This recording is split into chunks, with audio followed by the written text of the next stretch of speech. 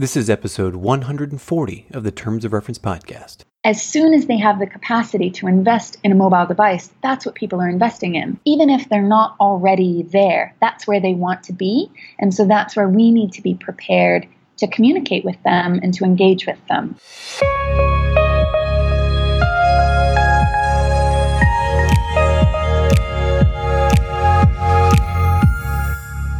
This is Terms of Reference. I'm your host, Stephen Laddick. So imagine for a moment that you're a college student getting ready to spend a summer working internationally. Maybe in a hotel in a tropical resort, or as an eco tour guide, or maybe helping teach children in an orphanage. The options are almost limitless if you look hard enough. And this is exciting stuff. So now your bags are packed, you've said goodbye to mom and dad, and you're on the plane. But when you land at your destination, it turns out to be nothing at all like what you expected. And your passport and phone are taken from you. And you're locked in a hotel room, and rather than serving cocktails to high-end tourists, you find yourself being forced to clean fish or some other job.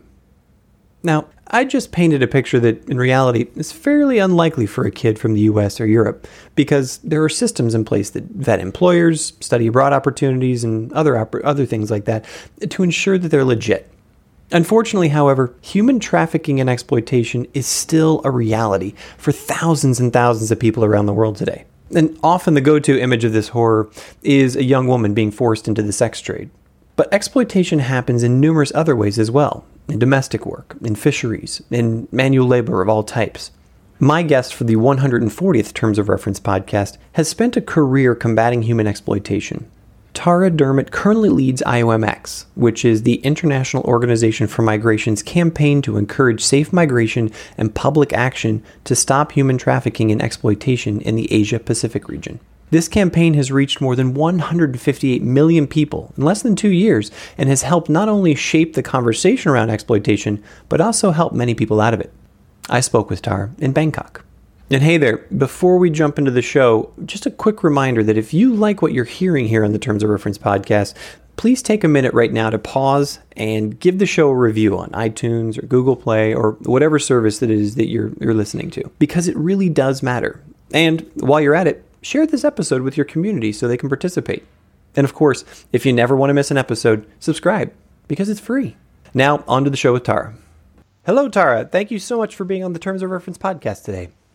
Hi, Stephen. Thanks for having me. Tara, I think that we have the privilege of actually sitting in the same country together. Is that right? This is true. Wow. I think we're even in the same city. So where are you, just for everybody's awareness, where exactly are you sitting today? So right now I am sitting in the IOM X office in downtown Bangkok, which is surprisingly gloomy and rainy today. I know. Isn't it supposed to be the dry season right now? It is. And in fact, Stephen, I wondered if you sort of arranged this so that your listeners would be less jealous. It's possible. We're recording this at the beginning of 2017 here. It's sort of almost mid-January. And it's supposed to be, this is the high tourist time. What's going on here? You are with an organization called IOM X. IOM is the International Organization for Migration. And why don't you tell us about what the X means? Give us a background and what is it you do? Sure. Well, so IOM, as the UN Migration Agency, believes that migration benefits all. So here at IOM X, we are supporting this overarching mission through encouraging safe migration and public action to stop exploitation and human trafficking. So the X, it's a very visual way of sort of suggesting stop, of exploitation. And the way that IOM X does this is that we leverage the power and popularity of media and technology to engage with young people across the Asia-Pacific region.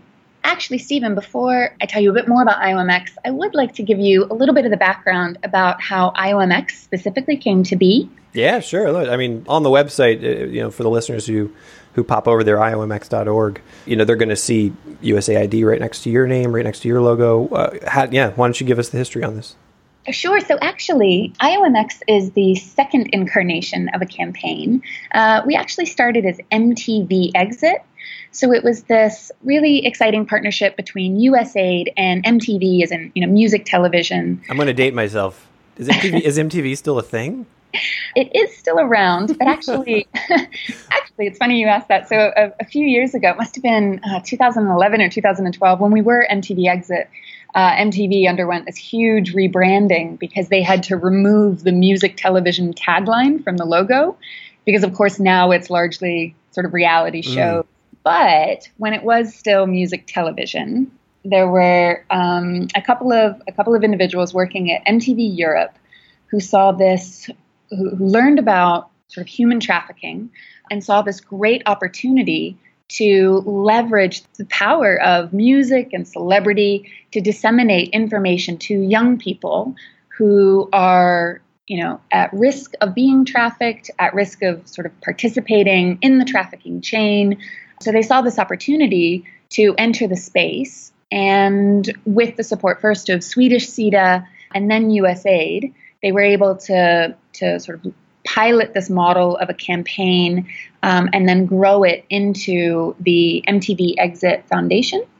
So MTV Exit first moved out it started in Europe and then moved out to Asia in 2006. And it was over the course of sort of about 8 years here in Asia that MTV Exit really developed the model that IOM X now uses. And it's about sort of moving beyond awareness raising to actually affecting behavior change through applying a communication for development method. One of the popular approaches under communication for development is behavior change communication. So applying this to the issue of human trafficking. And this is actually quite new, right? I mean, C4D, behavior change communication, has traditionally been in sort of the public health space, and that's where it really came into being. And there have been so many examples of where it's been used effectively. And MTV Exit really started something new. Before we go down the C4D conversation, which I think is going to be really interesting, what was the moment of transition? So, MTV, was there just sort of a natural progression where the arc of the original campaign closed and they said, look, we've achieved what we need to achieve and now we need to move a different way? Or what's your understanding of why there was a shift to IOM X? Yeah, that's a great question. So my understanding is that in 2014, Viacom, which is the parent company for MTV, changed their CSR policy. And the dreaded CSR policy. Yes. And they wanted to focus more on what was relayed to me was an A-B audience, right? So a current MTV audience or an audience that's likely to become an MTV audience. Whereas at that point, MTV Exit was continuing to work quite closely with MTV Asia, which is based in Singapore, and then some other smaller MTV channels in some countries in the region. But the truth is that in order to really maximize the reach we had of populations, we were increasingly having to partner with free-to-air broadcasters. So we partnered with, more than 30 free-to-air broadcasters across the region. And so in some ways, I think that MTV saw that we were communicating to an A and a B audience, but also increasingly a C, D, all the way to Z audience. Mm-hmm. Yeah, so we just weren't seen as being a good fit anymore. But what was remarkable about this is, despite the fact that the private sector, we often talk about the private sector as moving a lot more quickly than us in the development sector. So the decision came down very quickly, and we essentially had sort of a couple of months to wrap everything up. But during that time, USAID, who had continued to be one of the core funders of the MTV Exit campaign, said, look, we really believe in this model. We want to be able to continue to support the good work that's being done. Would it be possible to find a new home? And so we had a number of conversations, and IOM ended up coming to the fore in this region as a really exciting new place for us. Obviously, an incredibly different organization from MTV, but the potential scaling of not just what we do, but how we do it, the change that could be made, almost within one of the major counter-trafficking organizations globally. The sustainability factor was just, I think, really exciting for all of us. So there's all kinds of cool questions to be asked there. First, I'd love to just sort of throw on the table an outcome that you've seen. Yeah, I know that you've been around for only a little while, but is there, what's something tangible that's come out of the IOM X campaign as far as affecting trafficking on an individual level or on a group level, or what's something that you put out there? You're like, wow, we've done this. Right. I guess before I get to responding directly to that. The thing that I'd like to highlight was that in shifting from MTV Exit to IOM X, we had this really unique program that a lot of us don't have in implementing, especially long-term programs or sort of organizational activities. And that was to say what's working, what has worked, and where do we see opportunities to switch things up and maybe retarget. And one of those areas was, throughout MTV Exit, we put a lot of emphasis on impact assessments, right? And looking at where were we actually shifting levels of knowledge and attitudes and intended practices around the issue of human trafficking. So over the 8 years that we were in Asia, from sort of the beginning in 2006 through to 2014, when we were considering making this change, we were able to see that we had really positively shifted levels of knowledge and awareness around human trafficking. The fact that it doesn't only happen to women and children, that it happens to men, women, boys, and girls, and that it happens across sectors, right? So that human trafficking happens for sexual exploitation, but also for forced labor. We have it in our homes as, exploitation of domestic workers. It's really across industries. And we were happy to see that we had seen, and obviously you can't say that it's exclusive to MTV Exit activities, but MTV Exit certainly played a role in increasing the broad awareness. So in shifting to IOM X, we decided that rather than sort of reinventing that wheel or continuing with that discourse, we would take a sector-specific approach to increasing understanding of what trafficking looks like and how, what we as individuals can do to prevent it or stop it, right? So, and by sector-specific approach, some of the sectors that we prioritized in the beginning included the fishing sector and domestic work is where we started. So to sort of bring it back to your initial question of, what have we accomplished? Our very first year as IOM X, we produced this really exciting program. It was this drama called Prasanna. We partnered with sort of one of the most well-known Thai actors. He's a little bit like the Johnny Depp of Thailand. His name is Ananda Everingham. And he came on board to direct, to really work on the script and direct a short video, a short drama that he brought on sort of the voluntary participation of friends of his who are also really well-known Thai actors. And the drama was about conveying to young people in this region that trafficking and exploitation is happening in the fishing industry. Now, creating a drama in and of itself it's not groundbreaking. It's been done for a long time. Mm-hmm. But the partnerships that we were able to forge around this, so, this sort of, it was the creativity being led by really well-established Thai celebrities. The Royal Thai government was, of course, an integral part of our development of this program and the launch of it. And then also partnering with, Channel 7, free-to-air sort of terrestrial broadcaster here in Thailand to push it out, as well as digital partners, digital distribution agents, and all of this was done for free. The distribution that they were providing, commitment to this program.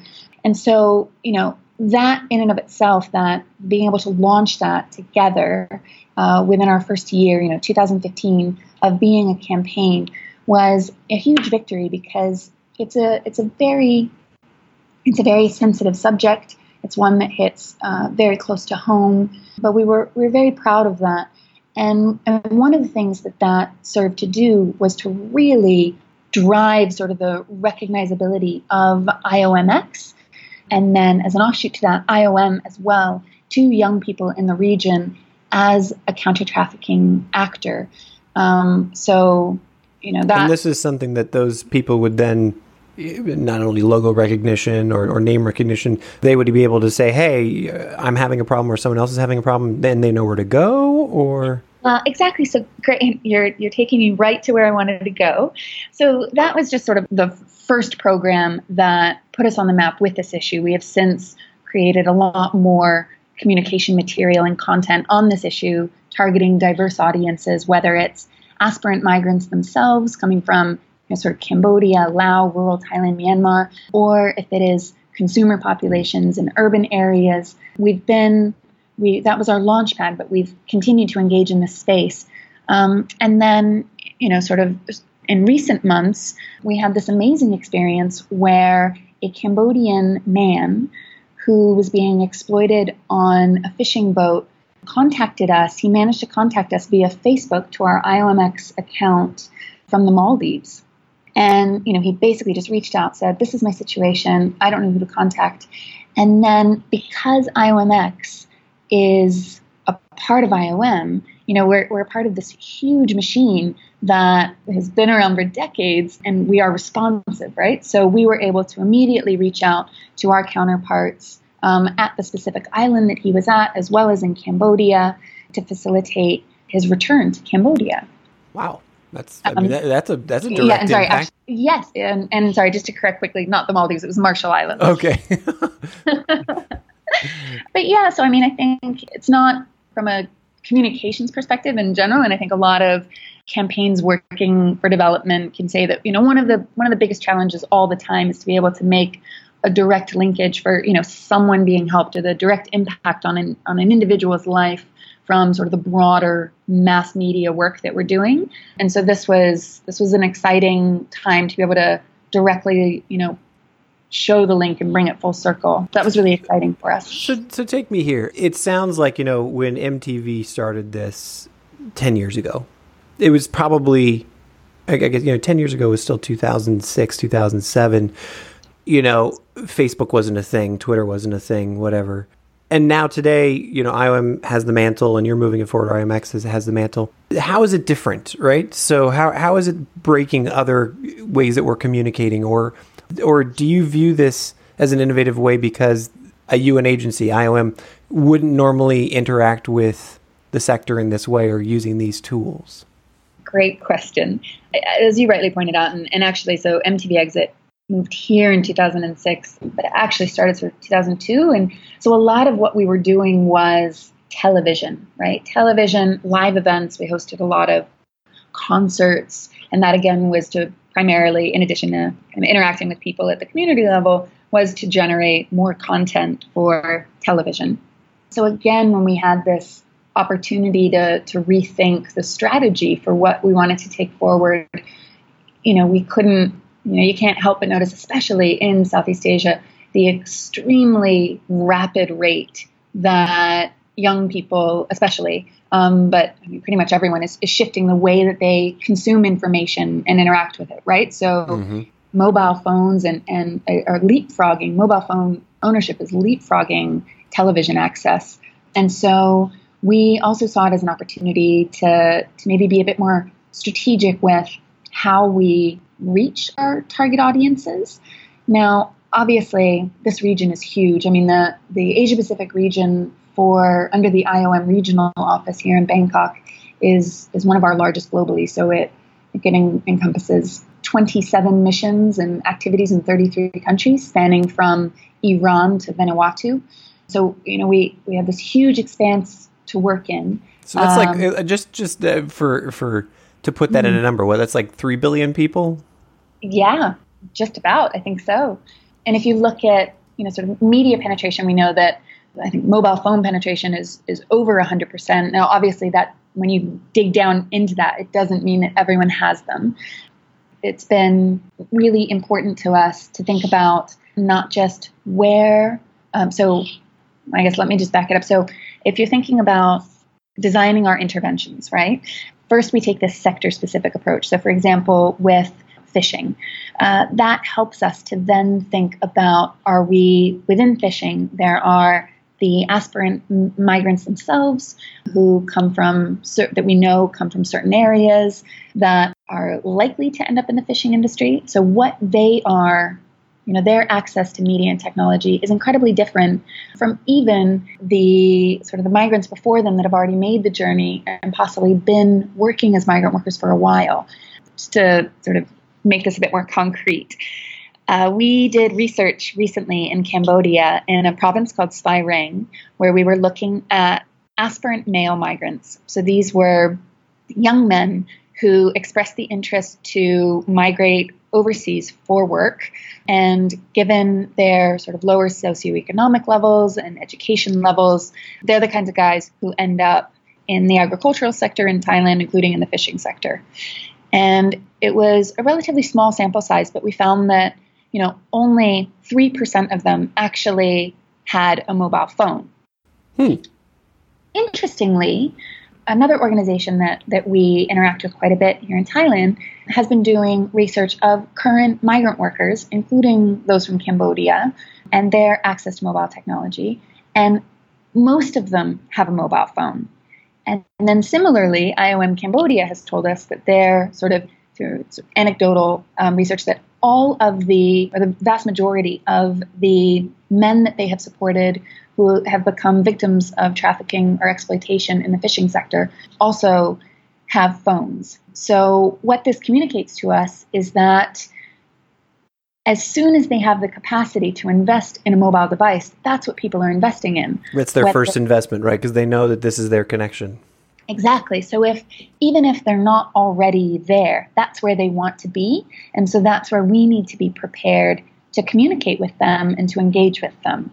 But obviously, we're thinking in the short term, we're thinking in the long term, things that we have to adopt sort of a mixed media approach to communicating with our target populations and thinking about, are they still at home, sort of pre-departure, thinking about leaving, what's the information that they need, what's most relevant to them right now, and what's the best way of getting that information to them. And that's going to change really drastically from communicating with them when they're already in the country of destination or when they're at sea. And, and what's mind-blowing about this is, that's just sort of one potential target audience for our activities, right? That's not including the other key stakeholders in this, which are consumers of seafood products, boat owners, I'm just starting to think about how you segment this out, and it's overwhelming, right? It really is. But again, and sort of to highlight the importance of C4D, communication for development for us, it really does provide a framework by which we're thinking about all of this. And that in and of itself is, I suppose I should clarify, we're not just thinking about it.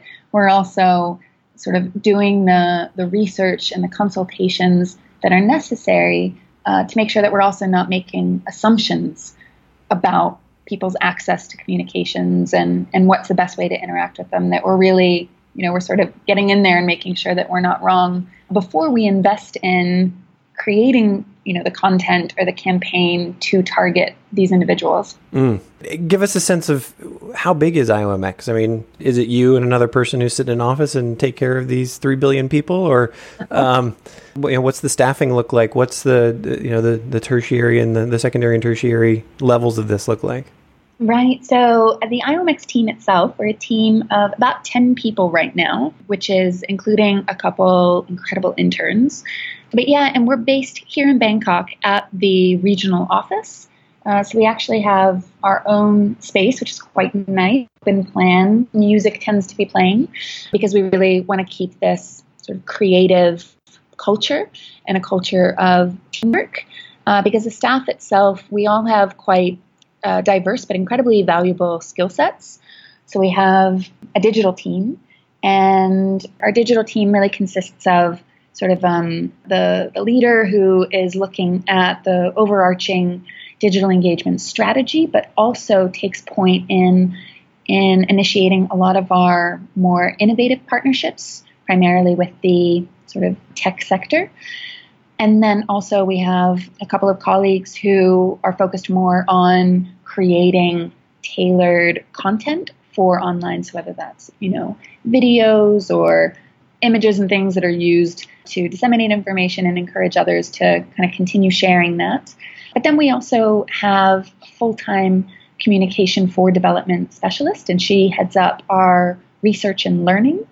And we've got sort of in-house graphic design capacity, communications and PR, event organization, and then partnerships is incredibly important to everything that we do. So we do have someone who's full-time on partnerships, and I know that different organizations and even kind of offices kind of think of partnerships in different ways. For us, it's less about business development and more around making sure that everything that we develop is done based on a participatory process, that it's helpful to the actors who are already in that space, that we're not sort of reinventing but that we're actually adding to ongoing efforts. And because of this sector-specific approach, the actors in the fishing sector are incredibly different from those domestic workers, onto manufacturing or looking at sort of trafficking for sexual exploitation. So we spend a lot of time engaging with very diverse partners to do the work that we do. Maybe I'm going to ask this tongue-in-cheek right now, but so you're talking about 10 people covers three, a population of about 3 billion. How do you go back to USAID, or do you make the case when you know that there are things like Uber and Facebook and Google who have literally staff of thousands that are worried about how do we tweak our algorithm one little way to make sure that when somebody types in 3 letters, they're going to see Denver instead of Detroit. Their ability to communicate with these populations is extraordinarily, the depth and the breadth is so much bigger than that. I guess the question that I'm wondering is that where your partnerships go? Do you partner with these kinds of organizations to increase that reach, increase that depth, and really get out there, or what does that look like? Yeah, so I guess there's sort of 2 ways that we've been able to secure the continued support from USAID in this regard. And the one way is, now that our home is within IOM has a much larger footprint in this region than most organizations. I think sort of here in Thailand alone, there's, 8 or 9 offices, similar in Myanmar. So we're able to draw sort of, especially when it comes to engaging with communities, engaging with populations who are most vulnerable to being exploited, really understanding the trafficking trends and importantly, the resources that are there that we can promote to people.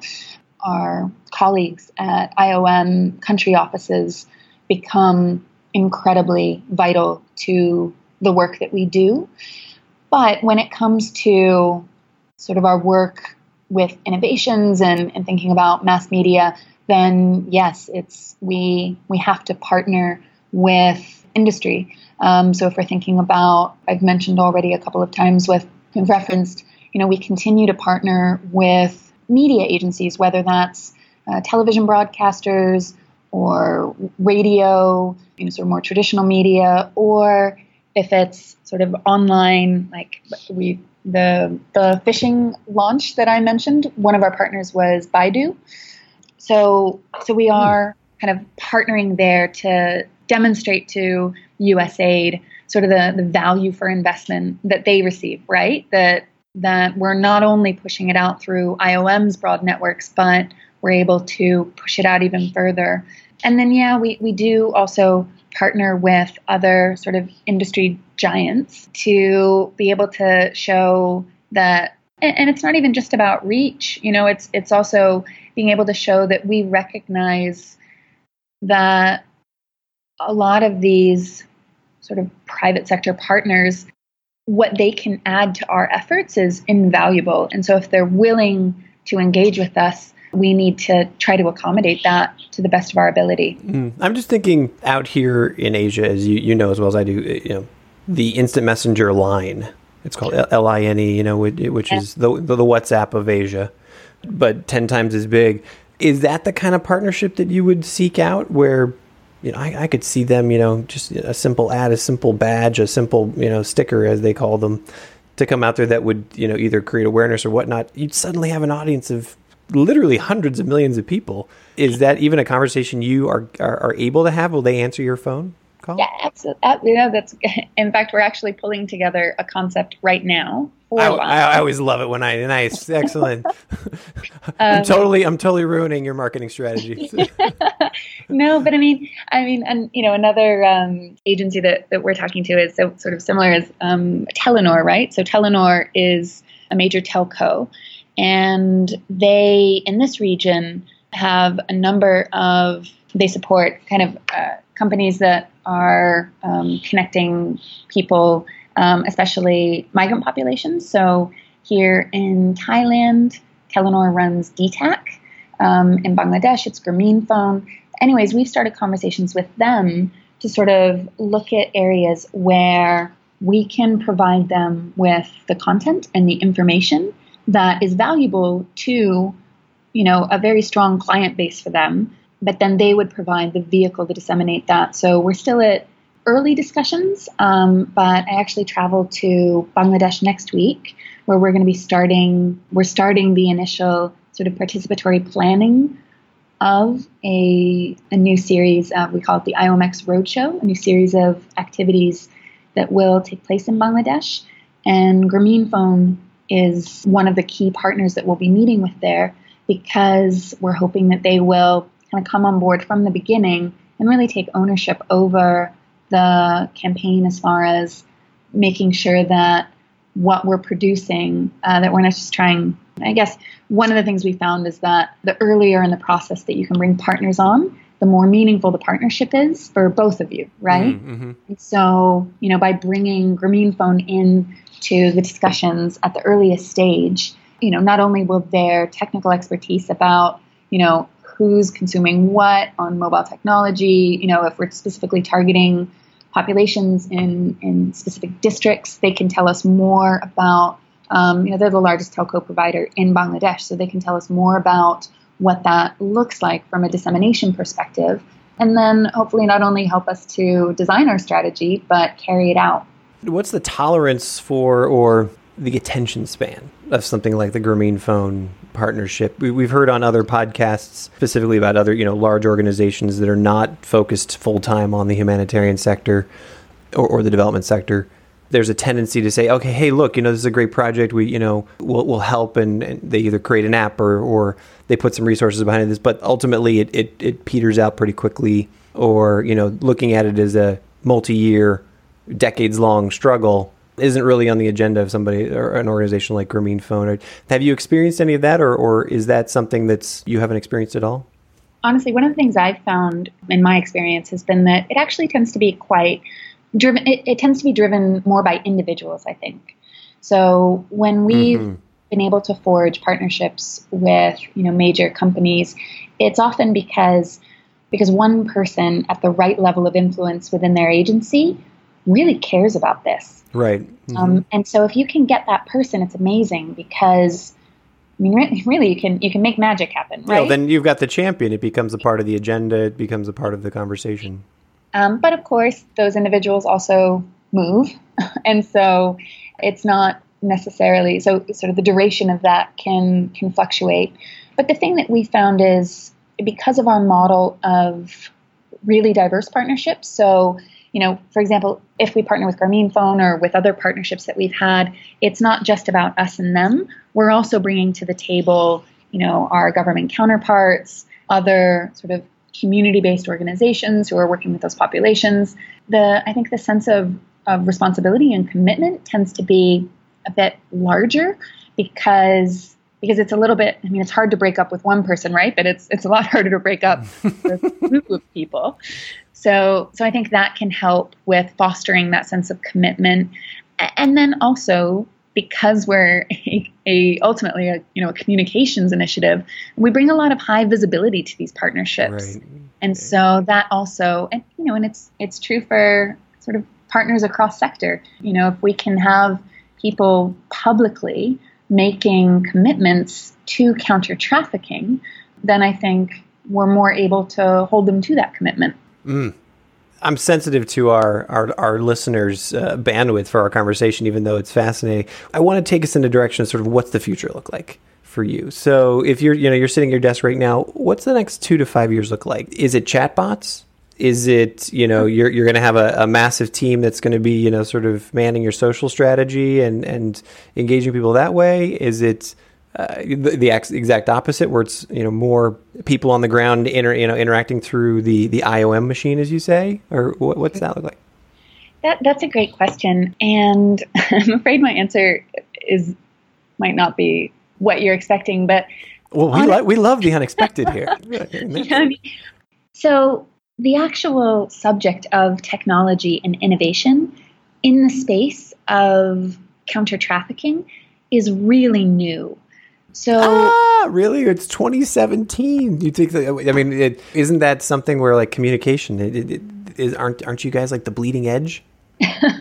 well, I mean, that's the thing is that, so IOM in partnership with Microsoft and other agencies organized the first regional conference on the role for technology for counter-trafficking efforts. And that took place in June 2015. And that was the first of its kind, right? Where we brought together, different agencies from the private sector and the public sector to talk about what kinds of technologies they had been developing or been applying to the work that they're doing. And it was really exciting because this isn't something that comes up all of the time. I find myself as, IOM X, we're trying to position IOM at the forefront of thinking about these things, but it means that, we're having to really go out to other development sectors and forums outside of the work that we do to learn what's happening there to try and to bring it back. And I think in part this is just due to the extreme complexity of the process of human trafficking and all the different ways that it manifests. So for us, I think when you listen to these great success stories from other sort of innovative applications of technologies for helping farmers or, public health initiatives, it often can feel quite difficult to tie that directly to the work that we're doing. And I think that's because as exciting as the adoption of technologies is for the populations that we're working with, it also brings with it these incredible risks. Traffickers are online, they're recruiting individuals. So you have fraudulent work sites popping up that are recruiting individuals and taking them from their homes and into exploitive situations. Sort of the world of online child exploitation and those linkages to trafficking is a whole other area. And so for us, it's newer and it's also quite sensitive. Mm-hmm. So I guess to bring it back to your question, what I'd like to see in the next few years is that IOM X has a lot more sort of peers and counterparts in this space that's saying, look, we've been doing this, we've been trying this has worked, this hasn't worked, but that it's, I guess, the idea of technology and innovation is a bit more mainstreamed through our counter-trafficking discussions, whether it's about prevention or prosecution or protection, that it's more visible and more there. It's really interesting because you brought up fake news. You brought up fake websites, that are put out by these things, and there's such a debate right now about fake news out there. How do you assure people who'd stumble upon you that you're legit? Is there a process? Is there something that you can do that solidifies that for people? That's a great question. I mean, I suppose in some ways the branding that we use, so the affiliation with IOM, the affiliation with USAID, and then of course, and that's just sort of cross-cutting across all that we do, but then at a country level and a community level, the sort of the branding and endorsement that's there from government counterparts and other sort of reputable and trusted agencies is how we visibly try to have people trust our program. Mm-hmm. And actually, I mean, sort of beyond the credibility of the programming, one of the things we found is that given the sensitive nature of trafficking, that by having sort of that clear endorsement of the content from very diverse and reputable partners, that it can also help community-based actors feel more confident about sharing it in public environments, and that it's safe to use and they won't get into trouble or anything like that. How much of what IOM X is doing are you seeing crossover into IOM as an agency, other actors, other UN agencies, and then sort of throughout the community about the processes that you use, the techniques that you're using, the technology that you use? Are you seeing this trickle into where other programs are saying, hey, that's great, how do I put that in my program, or how do I implement that strategy?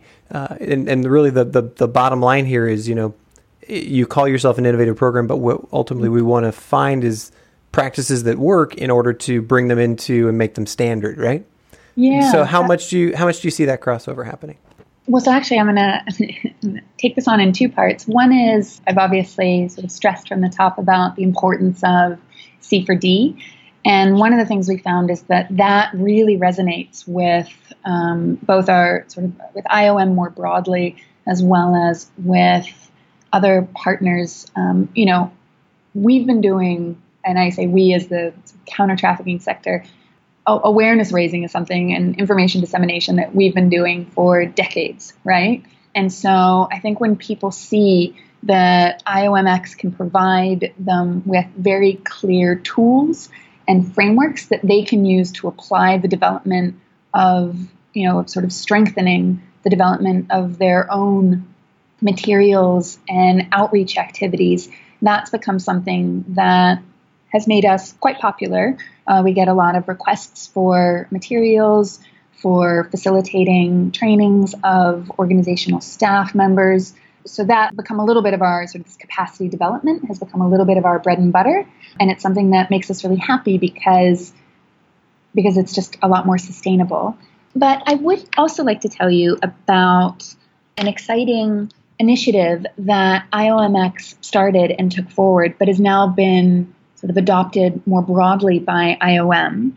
And this was a partnership that we started with Microsoft. And in some ways, I think it ties together a number of the things that we've touched on throughout this conversation, especially with regard to bringing together a couple of influential individuals.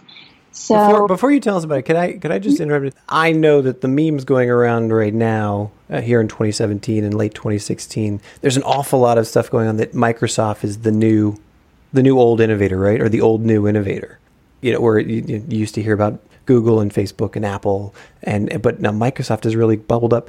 Was that one of the reasons for your partnership, or did you grab onto that at all, or was there an existing relationship there? Did they approach you? I'm wondering why Microsoft and how did that happen? Yeah, great question. Well, so actually, Microsoft, interestingly, was one of the first sort of big tech companies to get involved in counter-trafficking efforts. And my direct sort of experience with this is a bit lacking from historically, but my broad understanding is that Microsoft in the US started to, a number of years ago, get involved with trying to address the trafficking for sexual exploitation of people. And so, like, for example, through their software like Photo DNA, they allow for agencies, including Interpol, to use that to be able to, track children online, to catch perpetrators. And so Microsoft within the US a number of years ago was already funding research that was looking into the role of technology with trafficking, again, specifically around trafficking for sexual exploitation. But so this was something that was kind of already, we knew that Microsoft had a history of engaging with counter-trafficking. But then here in Asia, and this sort of brings me back to my point of just meeting the right person. I actually sat alongside someone from the Microsoft regional office in Singapore on a panel that was talking about the importance of public-private partnership. And so we ended up sort of getting a coffee and just, I learned a bit more about what Microsoft was doing in the region, more specifically around sort of youth engagement and building on internet literacy and digital literacy with young people, told them more about what IOM X is doing and IOM more broadly with counter-trafficking. And then luckily, he ended up reaching out to me again when new leadership moved into Microsoft Singapore, who had expressed interest in getting involved in counter-trafficking efforts here in Asia. So we were able to bring together sort of my colleagues from IOM, his new leadership at Microsoft, and basically through a conversation, this idea started to formulate, which was, one of the challenges that IOM faces is that we are, I think I mentioned earlier that we're one of the largest actors globally for counter-trafficking. If you look at stats, I think over the past couple of years, IOM has been responsible for the identification and the support for the assisted voluntary return of victims of trafficking. That's sort of, I think, it fluctuates between sort of 1 out of every 6 to 1 out of every 9 formally identified victims globally. So this is a large part of what we do.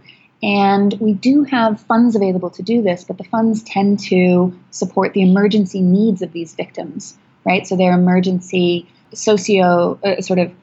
their physical or mental needs, their health needs, the needs that sort of can support to get them home. But then we don't have the capacity normally, the funding capacity, to sort of help with longer reintegration support. And so when this challenge was expressed to Microsoft, they saw an opportunity where they could potentially help.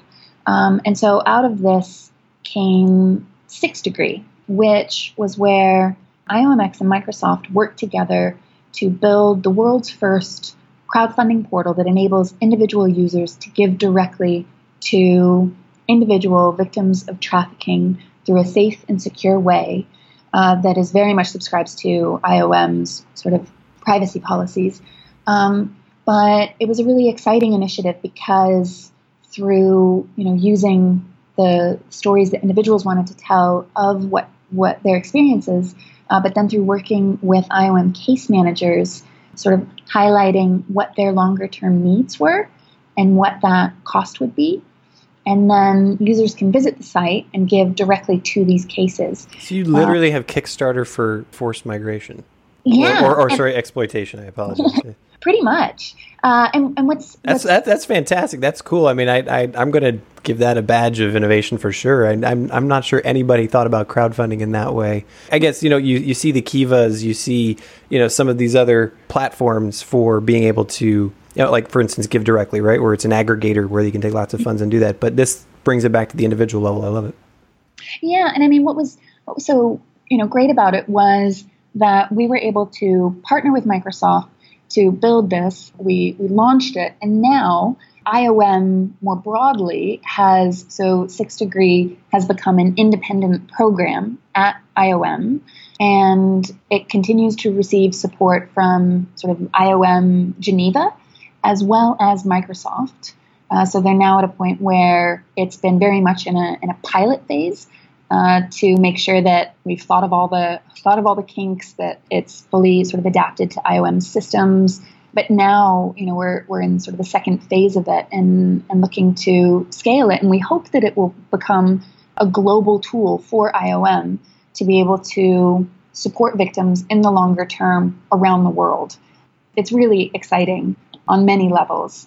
And you should definitely check it out, 6degree.org. Absolutely. Tara, I am, unfortunately, we've been on our conversation for a while, and I know the interweb has a very short attention span. But there's 2 questions that I always ask every guest here on the podcast for this innovation series. And the first one is, you sit at a unique space. Each one of our guests sits at the unique space where you have all of these different sources of information and partners and opportunities. I love the connection with the gentleman from Microsoft where, it was serendipity, right? That ultimately has resulted in this unique output and outcome for not only IOM, but for these victims of exploitation.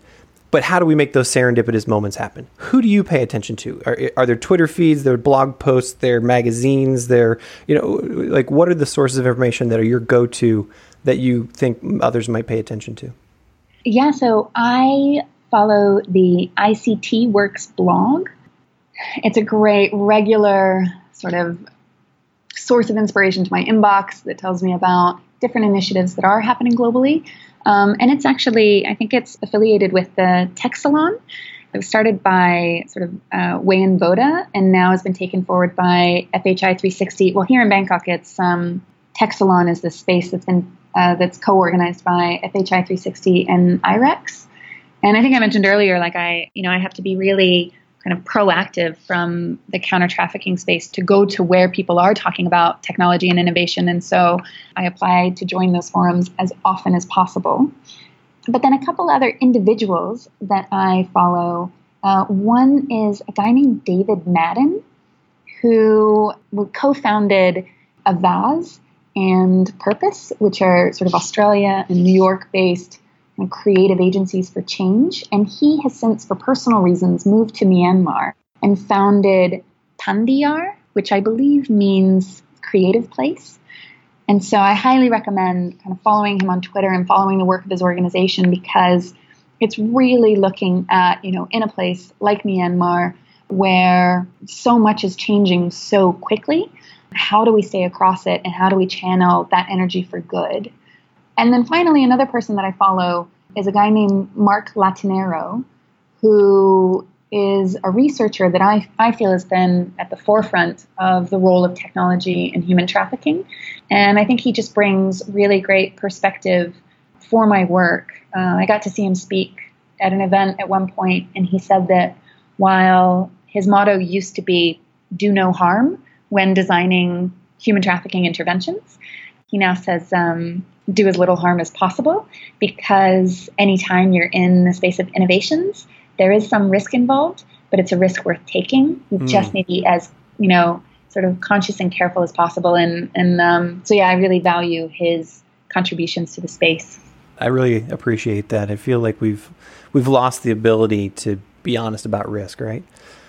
The final question is, this is a moment to geek out. This is a moment to give a shout out. Is there an innovation, a shiny object, a thing, a process, a person, an event that you think everybody needs to know about that's on your radar right now that is sort of outside the exploitation, the trafficking world?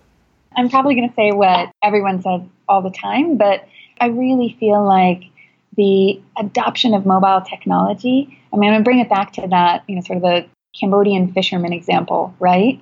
The fact that while only, very few individuals who are most at risk of trafficking, maybe very few of them have access to mobile technology right now, they will. And the thought that, we could be able to follow an individual along their journey and target them with the information that they need as they need it to better protect themselves, protect the people around them, is unbelievably exciting. And so I suppose it's just more broadly, the increase in the number of research that's looking into this, the increased sharing of our understanding of this is really exciting to me because I think that's certainly the future.